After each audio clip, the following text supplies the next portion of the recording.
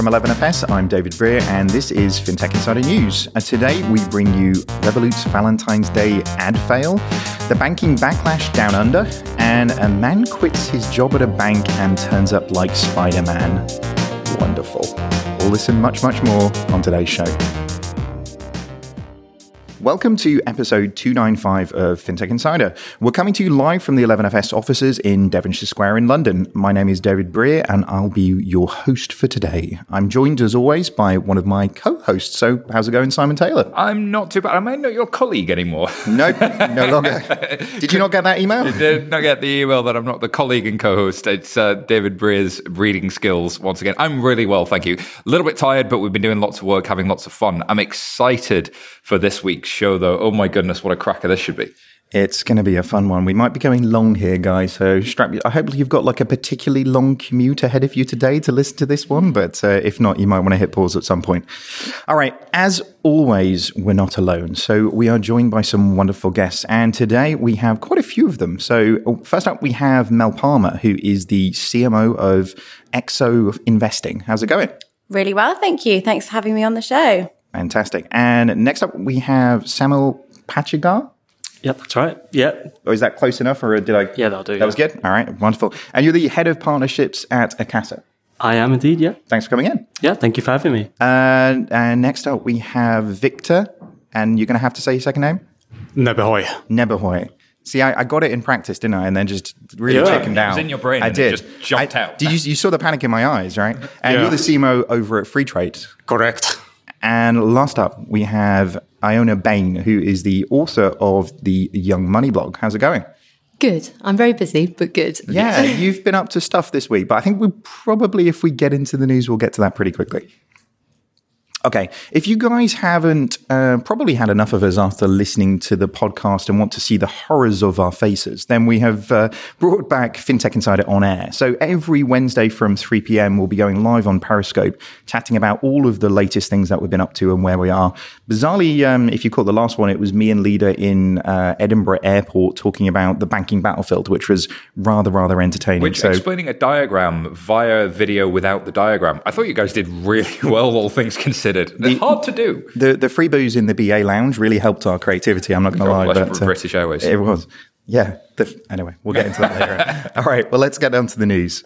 And probably starting with, I imagine, not only the most interesting story this week, but one that really seems to have caught everybody's attention and imagination, is Revolut's ad that caused a bit of a revolt. So over on BBC News / literally everywhere that I move around on the internet right now is a backlash over single shaming banking ad.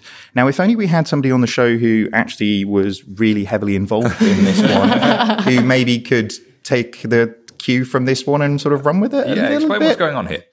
So I saw these ads on the tube and, like many people, thought that they were absolutely dreadful on so many levels. And so I thought, I'll tweet, because I've been writing about money for 8 years now, and I like to study how brands and companies convey their values to customers. It's very important as a journalist that you take a judgment about that, I think, when you're working in this space. So I thought, this is my territory. I feel like I'm qualified to go on a bit of a Twitter rant. So I did, posted it, thought nothing of it. And then ever since then, it's like I can't remember what my life was like before I did this Twitter thread. It has gone really crazy. I've had so many people get in touch with me who don't really have much to do with banking or marketing or fintech. Normal people who are really worried and confused about what this advert was telling them, as well as feeling like it was just in really poor taste. So it's been a bit of a mad week. What's really bizarre to me is, like, you were going to be coming on the show before this happened. Yes. And now it is sort of escalated. So it's fantastic time for having you on the news show to talk about it. I know, yeah. It's like somehow we can like create crazy panic online type thing. But yeah, so your phone is melting, yes. And we're at this point now where I think you've been called into various different places to go and talk about this as well, right? Yes, because the story has taken on a life of its own. So it's moved beyond me calling this out on Twitter and there being a really strong response to that initial tweet thread. It has gone beyond that to raising lots of questions about how Revolut has handled this whole saga, and particularly whether their marketing and communications strategy has been effective and whether it has actually prolonged the controversy and painted Revolut in quite a bad light. So now there's lots of questions about whether or not they could have handled me better, whether they should have issued a much clearer apology to its customers, whether they should have made it clear that these ads were a spoof in the first place, because that wasn't at all clear. I think it's probably worth, if you haven't seen the ads, you can probably Google them. If you're listening along, though, and you haven't seen the ad copy reads something along these lines. It says, so you imagine you're standing waiting for the tube and you see an advertisement with a Revolut card that says, to the 12,750 people who ordered a single takeaway on Valentine's Day, you okay, hun? And complaints include insensitivity and single shaming. And I guess the thing that also got pointed out here is it's an actual rip-off of some Spotify ads that were from 2018. So Spotify, now listen to the Spotify ad. To the 3,749 people who streamed It's the End of the World as We Know It on the day of the Brexit vote, hang in there. The concept is the same, but the tone is yet somehow so powerfully different. And it's a direct copy. Isn't that interesting, though, that, we always know that it's not what you're saying, it's how you say it. Yes. Right. And actually, I do worry about Revolut quite a lot because they've been so successful in doing so many things. They're moving so fast. They're delivering amazing things, and now they're out to Singapore and the US and like developing all of these things. But there's like those sort of cultural sensitivities that if you're not getting in your home market very effectively and you've not got the filtration within your internal organization to stop these things happening before they get to market, that you're going to really piss people off in Singapore and China and all sorts of places. I do think, though, like my concern slightly is context, because there are things that Revolut do say that I do say myself. So, they're famed for saying get shit done. And I will say, like I live by the whole get shit done. But it's not the purpose, the context of doing it in an organization to talking about it as from an industry perspective can be perceived and can be taken in completely different ways. So it is an amazing, like language is a funny thing, right? Intent is such an important thing. It really and is. I think you can see a lot from the apology that doesn't sound sincere, which is, we're sad to hear that a small number of people were offended by our tube ad. That's why we'll be hosting drinks event on Valentine's Day for anybody who doesn't yet have plans. P.S. Vegan sausage rolls will be served. So again, that communicates to me, one, not taking it seriously. Two, actually you're talking down to the people who were offended by it, and you're saying there's a small number of them. It's the non-apology. That's the shit I say to my wife when we've argued and I want it to be over, but I'm not apologizing. It's like, I'm sorry you're offended is not, I'm sorry I've offended you. That's me saying, like, I'm sorry you've overreacted, which is just ridiculous, isn't it? It's very strange because what's happened is that within my original Twitter critique, I talked about this aspect of single shaming, which obviously got picked up by a lot of the mainstream press because it's a very headline-grabbing notion. And I completely stand by that. I believe that advert was inviting people to pity and mock those who are single on Valentine's Day, which is such a backwards, regressive message for a fintech company to be sending out. It was so bizarre. But besides that, what I was also pointing out was that this was misrepresenting what the company was doing with its consumers' data. And Revolut has completely refused to acknowledge that point at all. A crucial issue. Absolutely. That's the issue at stake here, because that gets to the heart of what they do. And for the general public who don't know that much about how banks work, and especially now that we're, trying to raise awareness of what open banking is and engender trust in open banking, I feel like this really sets back the cause massively. It damages trust in brands. It makes people think that their banks are snooping on them and using their data against them to make crude judgments. And now Revolut have made it so much worse by just not holding their hands up and going, yeah, we got this wrong. We shouldn't have adopted this tone. We should have made it clearer that the information was made up. And we accept that, we made a mistake. Instead, they've doubled down and gone for this non-apology. And now it's transpiring that there is a lot of discontent within Revolut about the outward strategy that they've adopted, judging by some of the emails that I've been getting. There is a lot of dissatisfaction brewing around how Revolut's handled this whole saga. And do you want to just fill people in who haven't caught up quite on that? Meeting Yes. one of them, because I've been in meetings literally all day today. Absolutely. But I got 40 seconds before this going, this is getting worse. So, Yeah. and I've just jumped on your Twitter, but what's happened to get people up to speed? So I received an anonymous encrypted email through my website. The password was the marketing genius behind this strategy that they've adopted this last week. So I had to enter that, and then I was able to access what appears to be an internal Slack showing how employees reacted to the story, and featuring some really tone-deaf comments, which now I'm told this email must have come from somebody who saw this, was pretty appalled, and thought I ought to know about it. That is pretty terrifying. It feels like this one's going to run and run and run, doesn't it, in terms of the impact? And I think, like you say, it does, not just in terms of Revolut, but actually just for companies more broadly, that tone deafness and how you position not only, like we said, what you're saying, but the way in which you say it is going to be really, really important. And it's a sign of maybe the times. We've got fintech companies who maybe aren't as robust or sophisticated or got the experience that big organizations do. And sometimes that lack of, sort of judgment and the cavalier nature of this, we should have sort of expected this in some instances.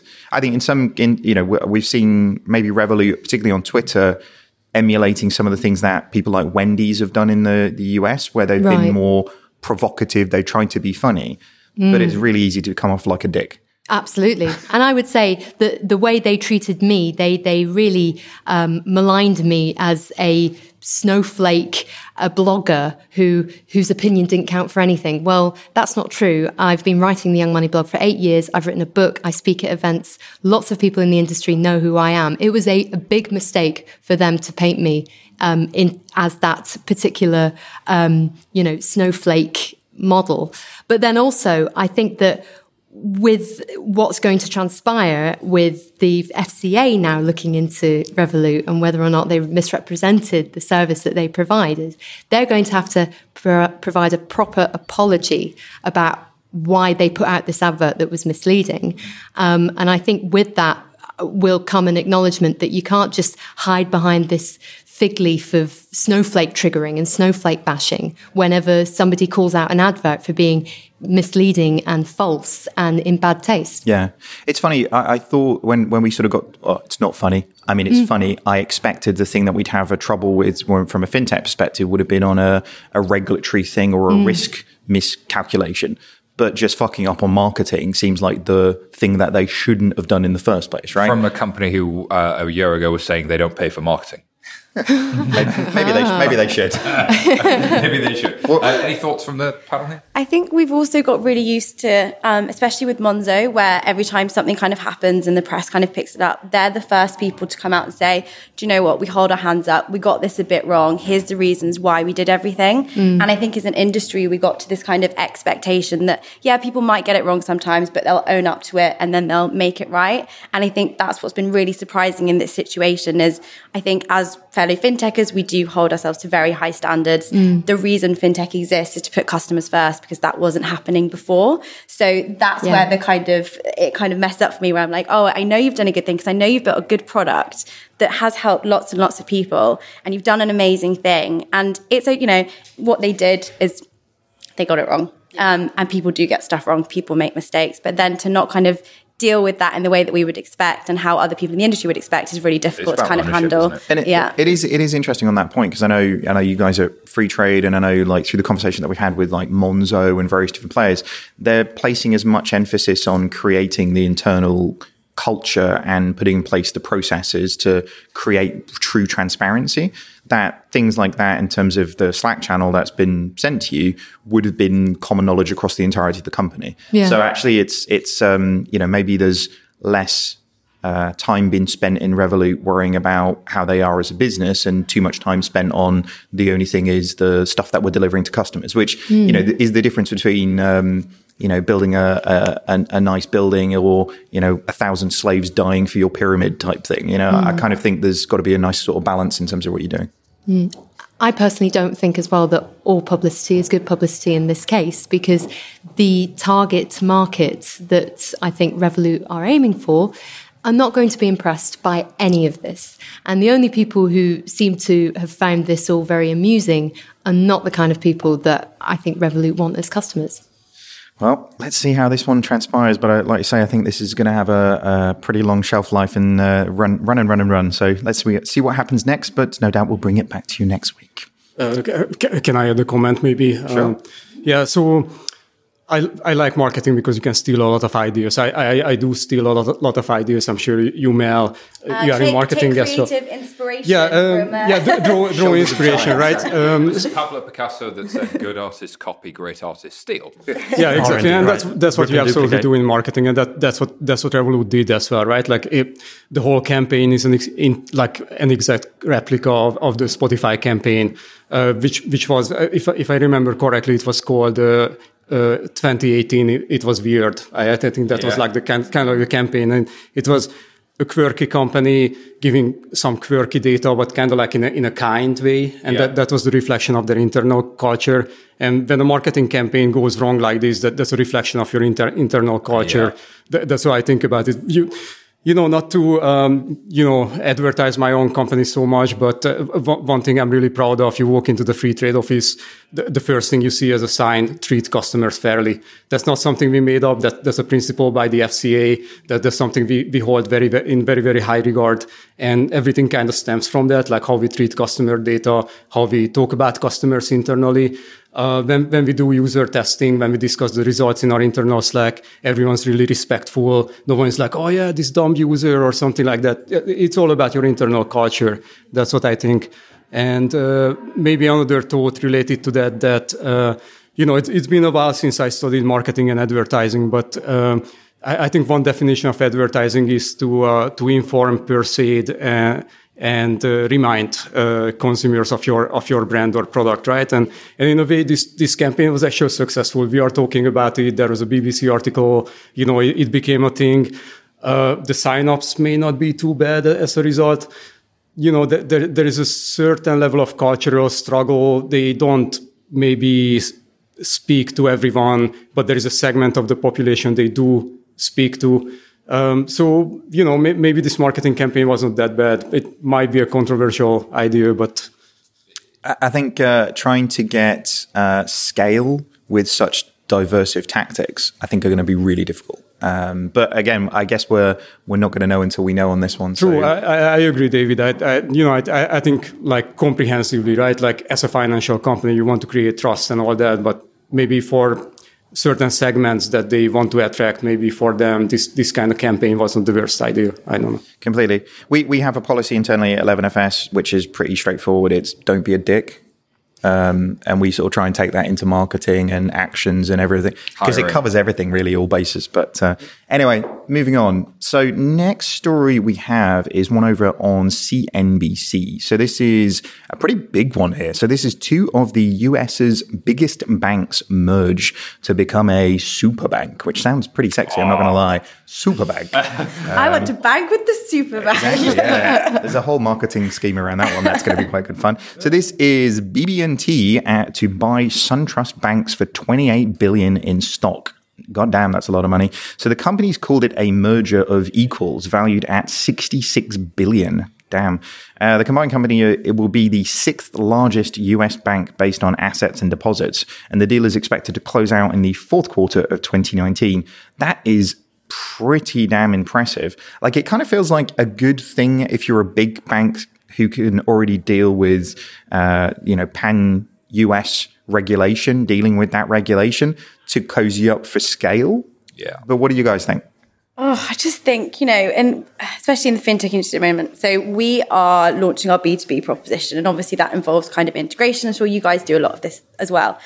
I'm looking at that and going, oh my God, how do you put two massive behemoths together and make it successful and at the same time be servicing your customers in the way that they expect? Like, that is a monumental task. And this is what I was going to say. You don't, right? And typically what you see is that there's a brand sort of lick of paint over the top of it, and then eventually it's actually the same systems underneath. There are banks that were in the UK that have merged and demerged, famously Lloyds and TSB, that still had some heritage TSB system and heritage Lloyds and heritage Halifax systems. And they'd done a lot of integration stuff over the years, but actually all of those original systems were in duplicate and were still there. And you see that a lot. And it's not just that example. There are many other examples like that where people have been acquired. Santander and have been probably an exception, in the Spanish banks. But this strikes me as that's a really hard thing to do. But then consider where the US market is. Right, the US market, increasingly, the top 4 or 5 banks have been taking market share and gaining market share. If you're in that mid-range, if you can't beat them, join them. I guess, yeah. I think it is going to be amazing to see how they do that integration, because, like you say, it's we talk about sedimentary rock. You end up finding like bits of this and bits of that. But big banks, both of those big banks have been, their heritage is through M&A anyway. Yeah, so they are already a facet of large scale acquisitions to create credit card systems or whatever. So I don't think they're going to be any stranger to that. But it's going to be your example around Santander is always interesting, because Santander were one of the few companies that I've come across who have been so Borg-esque about it. They assimilate other banks into their systems really effectively, just with a straight up kind of, it's not your system, it's ours, and get on it or die. Yeah. Which is pretty good. Something about the Spanish, right? Mm-hmm. Yeah, and I think that it goes down to with kind of mergers, how big the parties are. When you've got two parties that are equal, it just makes it a lot more difficult. You've got two very separate cultures. Yeah. You need to try and combine those cultures. How do you combine operations? Where's the financial saving in all of this? So I think the Santander one's really interesting. They gobbled up a lot of the smaller banks. I think this is going to be really difficult. I think that extracting the value from it, things that look great on a spreadsheet or the M&A investor deck don't always translate to real savings. But in terms of assets and deposits, you can still make it make sense on a combined balance sheet. So banking's a little bit different with those, but and also the customer value in this. Are the customers benefiting from it? And what about the competitors? It was our own Sam Moll, our North American partner, said, if you're PNC or TD or Regions or Citizens, what are they going to do about this? This news has come out of nowhere. It wasn't expected. It wasn't anticipated. What's it going to mean for those mid-sized US market players? Yeah. I feel from a consumer perspective that it's always a bit worrying when you see two huge banks come together in that way. And it does rather go against what we've been seeing in the UK with, a much more diverse banking ecosystem. It does seem that this is another way in which perhaps the American and the British systems are diverging from each other. And personally, I feel from a consumer perspective that I would prefer the British system as we have it, even though it's imperfect, as opposed to that huge banking superpower culture that this is feeding into, perhaps. You are seeing, though, in the US market, you're getting those competitors now. Chime are the fastest growing bank in the US. They're acquiring customers faster than Citi or Wells.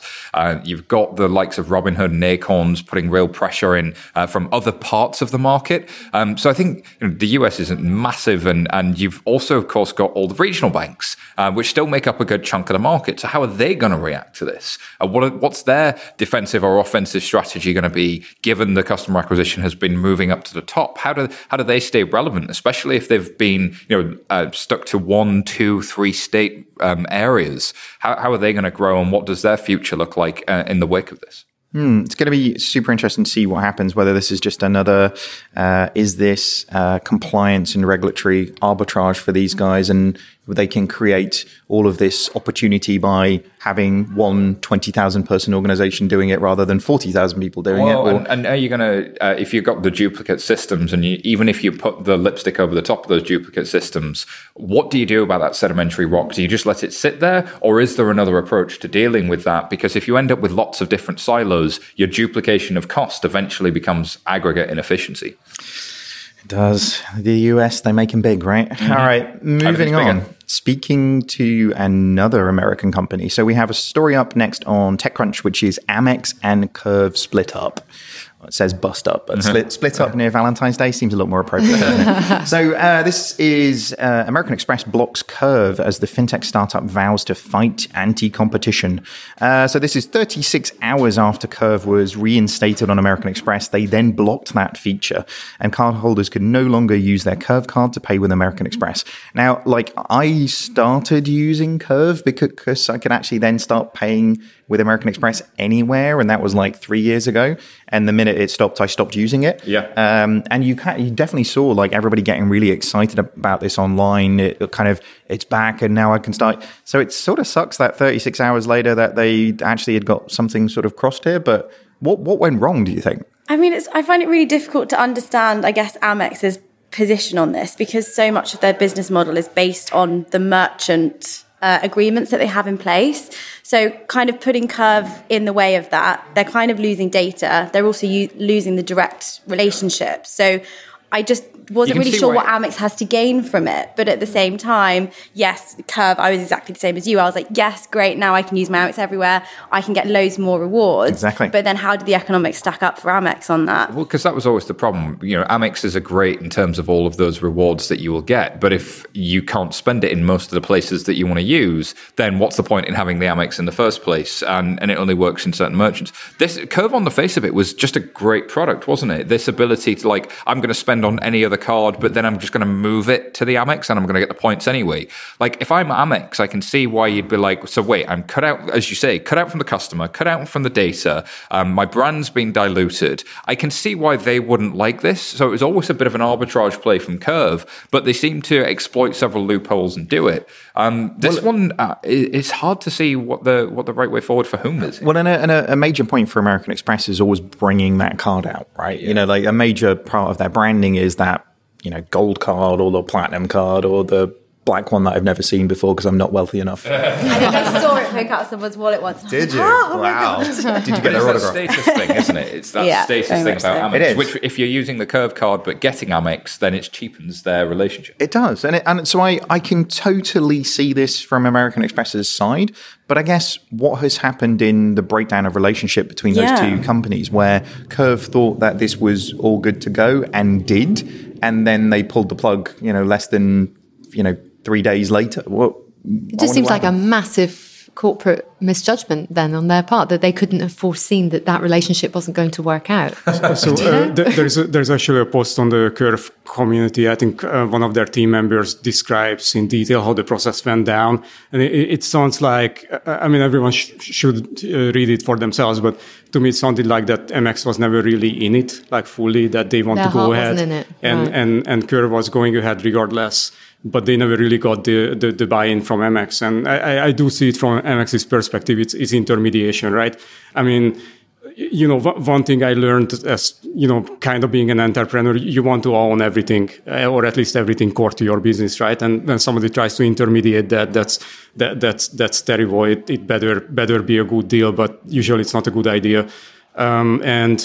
Yeah, from Curve's perspective, I really feel for the CEO because, it's a question of product market fit from my perspective. And that was the attack vector, right? Like, Amex is if you can spend with Amex at most places, you still can't, and you can collect the rewards. That's like the attack vector, right? And that would have been fantastic. But, yeah, it's not so easy. So I don't know. I signed up for Curve. I'm not using it. I never gotten through the sign-up process. I kind of got bored halfway, to be honest.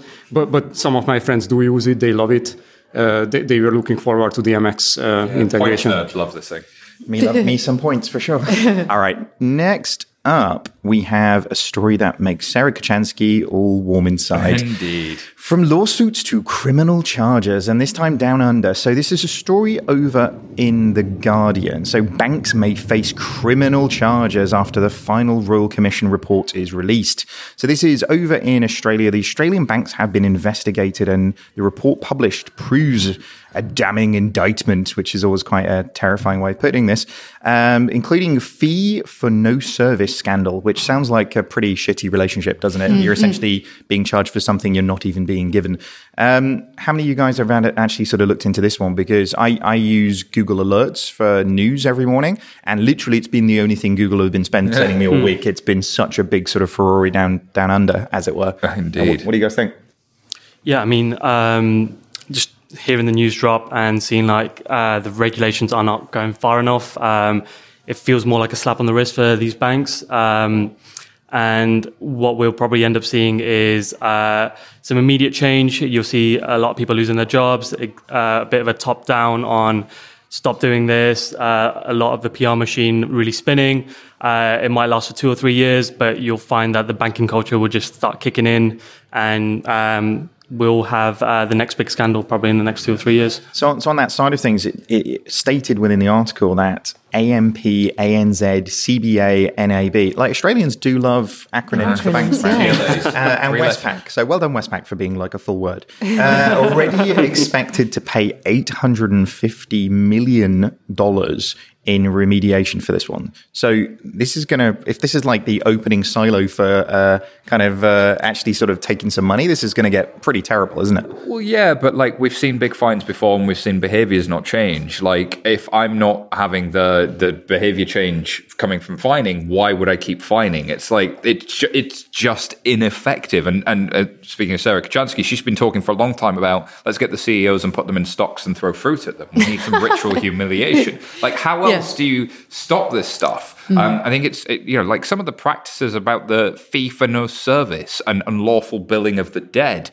I'm not surprised. The unlawful billing of the debt. That sounds like some sort of horror movie, doesn't it? Well, like something from the 16th real century. Life. I can't believe they actually went through with things like that. And then you must, you think about the culture that exists in old kind of traditional finance. And again, this is where fintech came from in the first place. Yeah. It shouldn't require a regulator for people to behave in a way that's right for the customers. You shouldn't need the slap on the wrist. You shouldn't need the fines. You should be putting them first. And I think, it's a massive opportunity for fintechs to take charge in Australia with something like this coming out. And you can say that the markets do look similar, and Sarah points this out quite often, but you've got concentrated banking market, the big four at the top, but also you're seeing Zinja and HSBC 400 and others. Now you're getting the challenger banks. There's a lot of similarities there. Hopefully those challenger banks can start putting some pressure on, because what we've seen in the UK at least is the high street banks here have started offering some of the features that you would see in your challenger banking app day to day. So that's good for consumers, if nothing else. I wonder what will happen next in this, though. Yeah. Because the weird thing is so you want to see the unlawful killing of the dead? No, wait, the unlawful billing of the dead. So that's it. I don't want anybody. Yeah. How do you kill the dead? I don't know. Anyway. No, that's vampires, isn't it? I was going to say stake through the heart, but anyway. So the issue on this is fucking people. Yeah. This is people doing this to other people. Some people dead who are going through, their families going through terrible circumstances. It just freaks me out because you can talk about incentives in big organizations, and it isn't just banks who are kind of suffering this problem where people turn out to be dicks. There's a theme of this show. This show is called People Are Dicks. The dick hour. But being incent, that's definitely something else. You've got to be careful in some other geographies, okay? But the narrative that these are human beings who are making these decisions about how to treat other human beings is just terrifying to me, really. But Kocianski did get wind that we're talking about Australia, and she can't be left out of this one. So let's hear from Sarah and see what she thought. The Royal Commission that we're talking about was established in 2017. After years of requests from loads of people, MPs, whistleblowers, lobbyists, to investigate whether the 4 major banks had taken advantage of that situation and had engaged in misconduct, and if criminal or other legal proceedings should be referred to the Commonwealth. I should point out it wasn't just the 4 major banks who were being investigated. A number of other financial institutions were also involved. So the Commission was basically asked to consider if sufficient mechanisms were also in place to compensate victims who had been affected by that misconduct. So over the past few years, we've heard stories of ridiculous behaviour by Australia's major banks and financial companies. Those include bribery, forged documents, failure to verify customers' living expenses before lending them money, mis-selling insurance to people who can't afford it. A couple of particularly standout cases. AMP admitted that they'd lied to regulators, and the Commonwealth Bank admitted some of its financial planners had been charging fees to clients who were actually dead. So pretty outrageous stuff. What's been announced this week is the Commission's recommendations are off the back of hearing all the evidence. Briefly, there are 76 recommendations in total. The aim is to make changes in the financial sector. So they include giving regulators more powers, compensating victims, making changes to the way banking employees are remunerated. They also say they want to end the unlawful and excessive charging of fees. There is no, as far as I can tell, definition of what excessive is, so that'll be an interesting one. And more broadly, they want to encourage cultural reform and better protect vulnerable and disadvantaged customers. My opinion is that only when customers change their behaviour will the banks really suffer, when they start leaving those banks and using other providers. However, there are not that many of those other providers in Australia yet, though they are coming thanks to the new licensing scheme.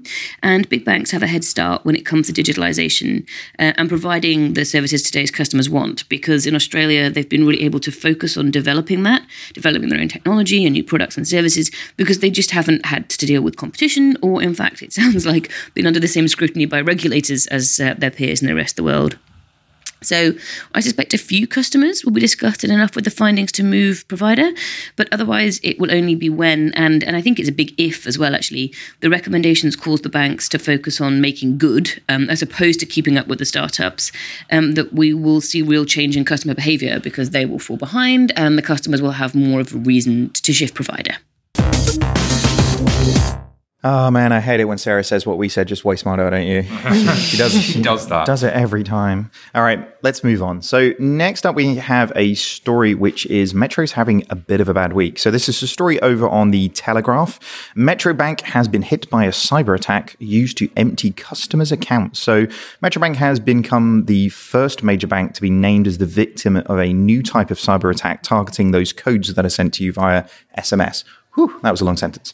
Customers are using those things to verify transactions or set up new payees, and people are being able to intercept those as a sort of full that additional layer of security by the wayside, really. So this is kind of scary, because this is something that has been put in place to sort of fix that problem from a 2FA perspective. Yeah, it's two-factor authentication. So it wasn't just you were putting in your password. Now you were getting a code on your phone, which is a different device, so it was more secure. But of course, the old smishing or SMS attacks, and then the ability to intercept that message coming to you or receive that code in some way. There's a whole bunch of ways they may be achieving that. But this is this has been known about in the cybersecurity circles for some years now, that like SMS isn't a good way to do two-factor authentication. And it seems that Metro aren't the only bank that have been affected, but they were forced to admit by by the regulator that when this reaches a certain level, you have to go public with it. Time to change your security measures, people. I think the SMS is not what it appears to be. And it's still mainstream. Like, this stuff's still live on most banking applications and digital websites. Well, this isn't the only problem that Metro had this week either. They found to have done their sums a little bit wrong at their end-of-year review. And it turns out that the risky assets are $900 million higher than they expected it to be. So, when you're at school and you got the decimal place in the wrong point, it's easy done, isn't it? Yeah. When that's your job to not get that wrong. Yeah. So not the best week for Metro Bank. Is there anything you guys want to add to that? I think the popularity of Metro Bank has always really baffled me. I don't have anything particularly against Metro Bank, but it has positioned itself as a challenger on the basis of having doggy bowls and being able to count your pennies through a machine. It's not exactly the most stunning alternative offering to the high street banks. Yeah. So I think that when these incidents occur, which make consumers doubt whether their money is secure and whether they are doing their accounting in a transparent way, I think that it's more damaging for a bank like Metro, where you haven't got an awful lot on the other side to compensate. Do Do you know what? I've always struggled a little bit with the Metro's differentiator, but I've been told that things like the return back to security boxes, which are one of the few organizations that do that.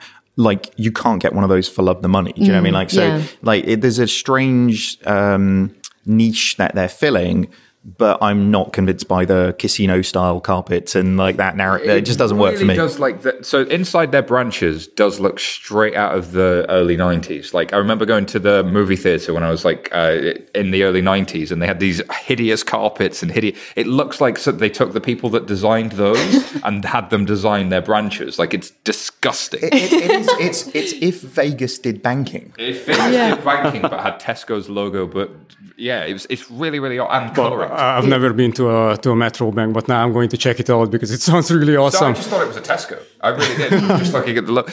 And the other thing, so these guys came out in at the height of the financial crisis, and their thing was, we're not one of the big banks and we're customer centric, but everything else they did looks like every other bank. So all of their systems, all of the processes, it was starting with a blank sheet of paper, but it was using all of the same software vendors, it was like assuming that's what a bank is, so I'm going to do that, rather than, like, a lot of people think that what's different about challenger banks and fintechs is, they've got an app and it's pretty and the designs, it's not that at all.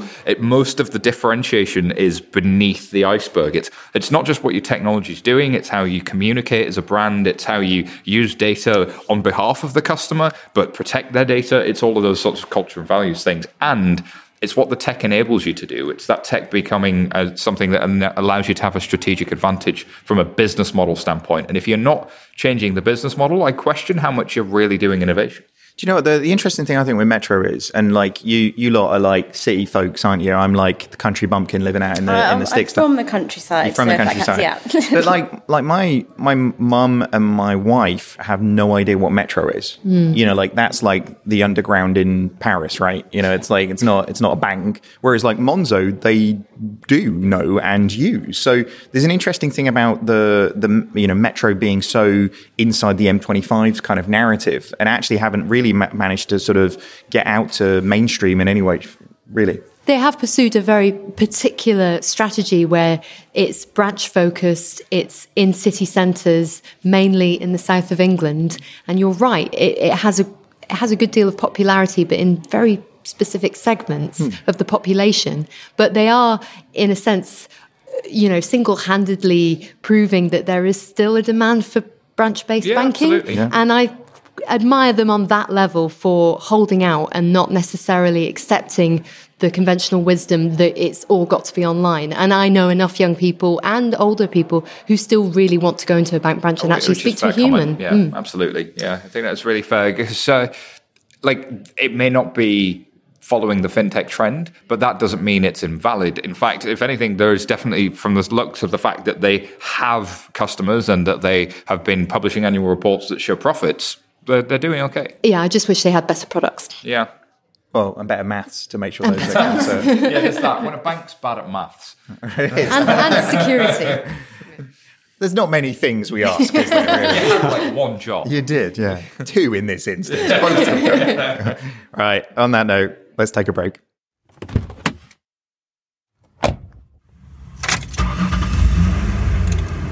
I wonder if a robot will be driving us to work in the future. They say robots could become more intelligent than humans, which can only be a good thing, right? Stephen Hawking said the rise of robots could be disastrous for mankind. Well, I'm looking forward to robots doing the hard parts of my job. If they're smarter than you, they might kick you out of your job. Artificial intelligence. Innovation or invasion? Don't settle for black or white. For the full perspective, turn to the Financial Times. Visit ft.com/subscribe today. Today, customers are demanding greater value from financial services. They expect more agility, innovation, and security than ever before. Most financial institutions are held back by the shackles of closed legacy systems that limit transparency, block innovation, and ignore customers' demands. Finastra has a bold vision to unlock the potential of people and business.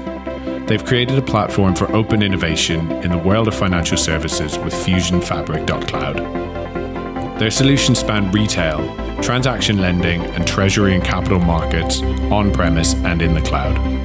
Start your transformation journey today with Finastra. Okie dokie. Right, next up we have a bunch of funding stories. So first up we have over on Finextra, HSBC, Goldman Sachs, and Lord Fink.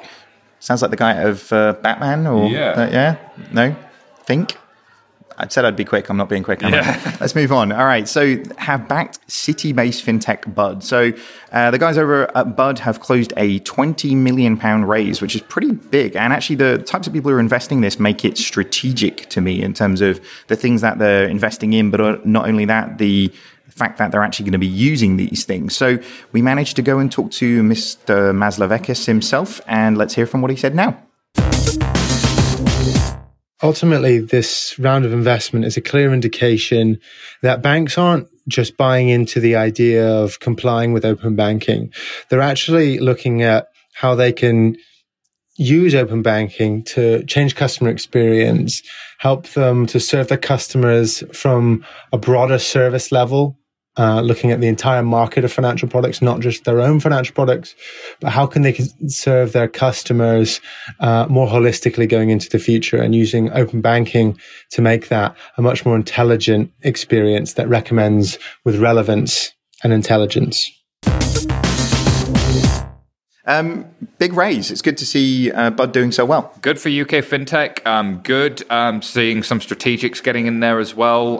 Open banking, it's more than a year old. We didn't know if anything was going to come of it. We've seen TrueLayer do well. Plaid in the US are doing really well. It seems like the momentum is really, really building around this thing. And as we always know, these things are, it's never going to happen. It's never going to happen. And then slowly, all of a sudden, of course, it was always going to happen. And they've got 1 million customers and blah, blah, blah. So this could be going that way. Good on them, and good on all the companies like them trying to do awesome stuff. What do you guys think?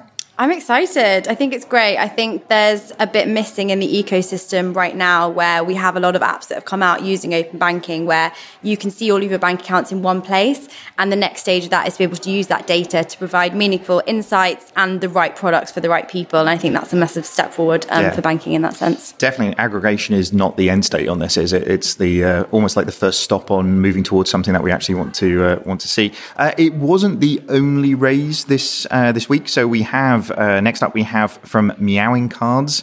Yep, that Anna story is just going to keep running and running and running, isn't it? To Making Tax Digital. So this is over on City AM. This is business banking startup Anna Money raises $8.5 million from Kinetic. The app launched back in autumn last year and now has more than 3,500 customers, offering admin assistant, current account, banking, debit card for small businesses. Like, the SME space is just hot, right? It's so hot. It's unbelievable. And they're preparing to launch several new tools in anticipation of HM Revenue and Customs' upcoming Making Tax Digital. And if you've ever had to talk to anybody who runs a small business, trying to report your tax is incredibly difficult. It's incredibly complex. And this was a scheme from the UK government to try and, create APIs and really simplify that. Again, trying to do that directly from your mobile device and within your bank account, to me, is hugely beneficial, because a small business owner just wants to sleep at night. They don't want to be thinking about the intricacies of the tax code. They want it to be just taken care of. And if this can be doing that for them, that's huge.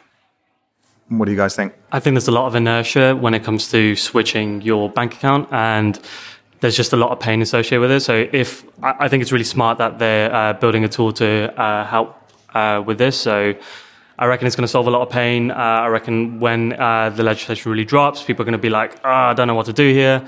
And they're going to think, sack it, I'm just going to switch bank account, join Anna, and have them solve this for me. So I think it's a great idea. Anna seemed like a really fun company, don't they? So they sort of reached, as we said earlier on, the sort of notoriety around. Have you guys seen it? When you make the transactions, the cat meow, yes, which that's right. is like, speaking about bad ways of doing marketing earlier on, that's a really fun way of doing marketing. What a great way of getting attention. Indeed. Nobody, it's a cat's meow. It literally is. And we actually gave them an award. We gave them an 11FS Pulse Award for the best marketing campaign on the back of that. And you can check out all of the award winners on our blog at 11fs.com. Sounds like a wonderful read. We should go watch that. Read that. Yeah, check it out. All right, moving on. So next up, another funding story. We have No Sour Grapes as Raisin reels in the funding. These are really difficult to say, Laura. I'm not gonna lie. So great. You start saying these out loud. Love it. Exactly. Over on Finextra, Raisin scores £114 million in funding. Wow. Like, again, the US just do this stuff big. It's a different scale, isn't it? So we've got pan-European savings marketplace Raisin has closed $114 million in a Series D funding round. Total raise for the German fintech is topping $200 million now. Amazing how this has come. So Raisin have 62 partner banks already on their platform connected up, including KBC, Banking as a Service platform, Solaris Bank as well. That is staggering how they're growing. And it's a massive amount of investment, considering they've got 160,000 customers. Now, that's not insignificant. It's a chunk of customers, but we've seen people with less investment with more customers on a regular basis. But what's interesting about Raisin is you can choose savings and investment products among hundreds of offers from dozens of institutions in multiple countries with a few clicks, but they've curated the experience. And I think that's really powerful. And I put out a blog this past week saying, kind of wealth and savings and investments on the future of fintech. It's like the biggest thing happening in fintech, and this funding round to me is classic example of that. Well, I'm just wondering what the valuation was. It doesn't say, does it? Doesn't say, but it's got to be a lot, hasn't it? With that amount of customer base, with that amount of partners. Or was it, right? Yeah, Yeah, they exactly. give away 80% of the company. Yeah, exactly. Yeah, because when you don't publish what the valuation is, that's maybe you give away a lot of equity. Yeah. I think it's interesting with them because obviously financial products, making sure that people have the right products and they're making the right investment decisions. Essentially being a marketplace, where does that fit in? Like, where do you have the suitability for the customer? And a lot of what we kind of work on is making sure that we are providing the right investment solution for every single person on an individual level. If you turn savings and investment decisions into a click and buy scenario, is that kind of the right journey that a customer should be taking? So I was really not surprised, but interested to know where they see that business going and where they fit into kind of the regulatory framework across Europe for that. It is interesting, isn't it? You know, with all of the mis-selling scandals around PPI, actually there have been a number around people not being really truly advised when they've been going into investment. So even down to just the simplest things around the attitude to risk in terms of the investment approach that's been taken. So I agree with you. If actually you remove too much of that friction and it becomes a super easy thing just to press one button and do everything, then they're probably opening themselves up for lots of regulatory pressure down the line, aren't they? How about you? Like, obviously, this must be something that you face into with free trade, because obviously there's one of those ones where you don't want to make it too easy, but you want to make the certainty of actually what people are doing. Well, in what sense? We are in a different space. Well, I think definitely, but the level of commitment from a trading perspective is similar than from a wealth perspective, because the impact can be quite significant. So there's an interesting balancing act between making it too easy or making it just hard enough, if that makes sense. Right. Yeah. Okay. I see what you mean, David. Yeah. That's definitely a consideration. I mean, it should not be extremely easy. You kind of want people to make considered decisions, but at the same time don't like overly guide them because that crosses into certain areas that we should not do. Exactly. There's a big difference between the legal definition of advice and guidance. Exactly, and that's definitely not something we should do. At the same time, right now, actually, our challenge is more about making it easier. We were just chatting with Mel. You sign up on Free Trade, and how do you even get started investing? That's like a whole problem space that has not really been addressed. The thing. And if you look at a lot of the traditional wealth platforms and the way people's invested, their average customers in their 50s, and they already have a chunk of assets, whereas companies like Free Trade, Raisin, Plum, Acorns, Robinhood, they're targeting that 30-something with far less savings. And instead of the immediate conversation is about, let's plan for 30 years' time and let's think about your appetite to risk and scary numbers and charts and graphs. It's like, let's just help you save every day. Oh, would you like to invest some of that? And it's that lower friction sort of things that are in your interests as a consumer, but that aren't as scary and aren't as big of a conversation. To me, that's a real breakthrough in terms of how you approach risk and how you approach consumers. You break it up into these bite-sized chunks of a journey that actually are completely different. And I think things like Free Trade, similarly, it's these small little things that you can do easily with a community around it that I think are powerful. Yeah, exactly. One way we think about this journey and how we want to sort of provide appropriate guidance is there's a whole community around Free Trade, and there is not one good way to invest. and that's great. And people have discussions about their various investment approaches, so that's definitely helpful. But it's an interesting problem space. Well, I think this is where it gets really interesting with the Bud investment, because that's the opportunity to kind of close that gap and go, okay, we've got someone who's trying to get out of debt, we've got somebody who's saving, we've got somebody who's ready for investing but doesn't know how to do that, and bringing that whole ecosystem together is what's going to be really exciting for fintech over the next kind of 5 to 10 years. Because I think that's what's missing at the moment. You have this welter of apps, and your average person just does not understand how they all fit together. They don't know which one will be right for them at the stage that they're at in their life.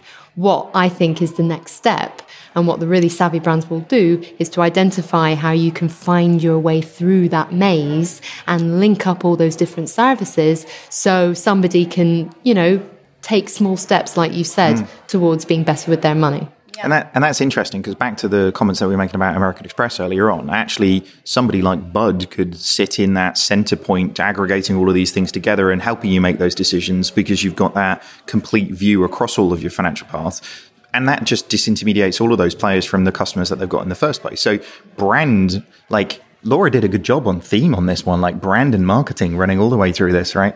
Yeah, absolutely. And if you look at the numbers that you're especially seeing in the US market with Robinhood with 4 million customers, Acorn 4.5 million customers, Robinhood raising 250 million, Acorn's raising 100 plus million. The savings and investment space to me is hotter than the SME banking space. It's the hottest space because it's not even 1% finished, it's 0.1% finished. There's so much to do here, and that's before we've even started talking about what are the things other than just everyday saving that we could use to motivate people.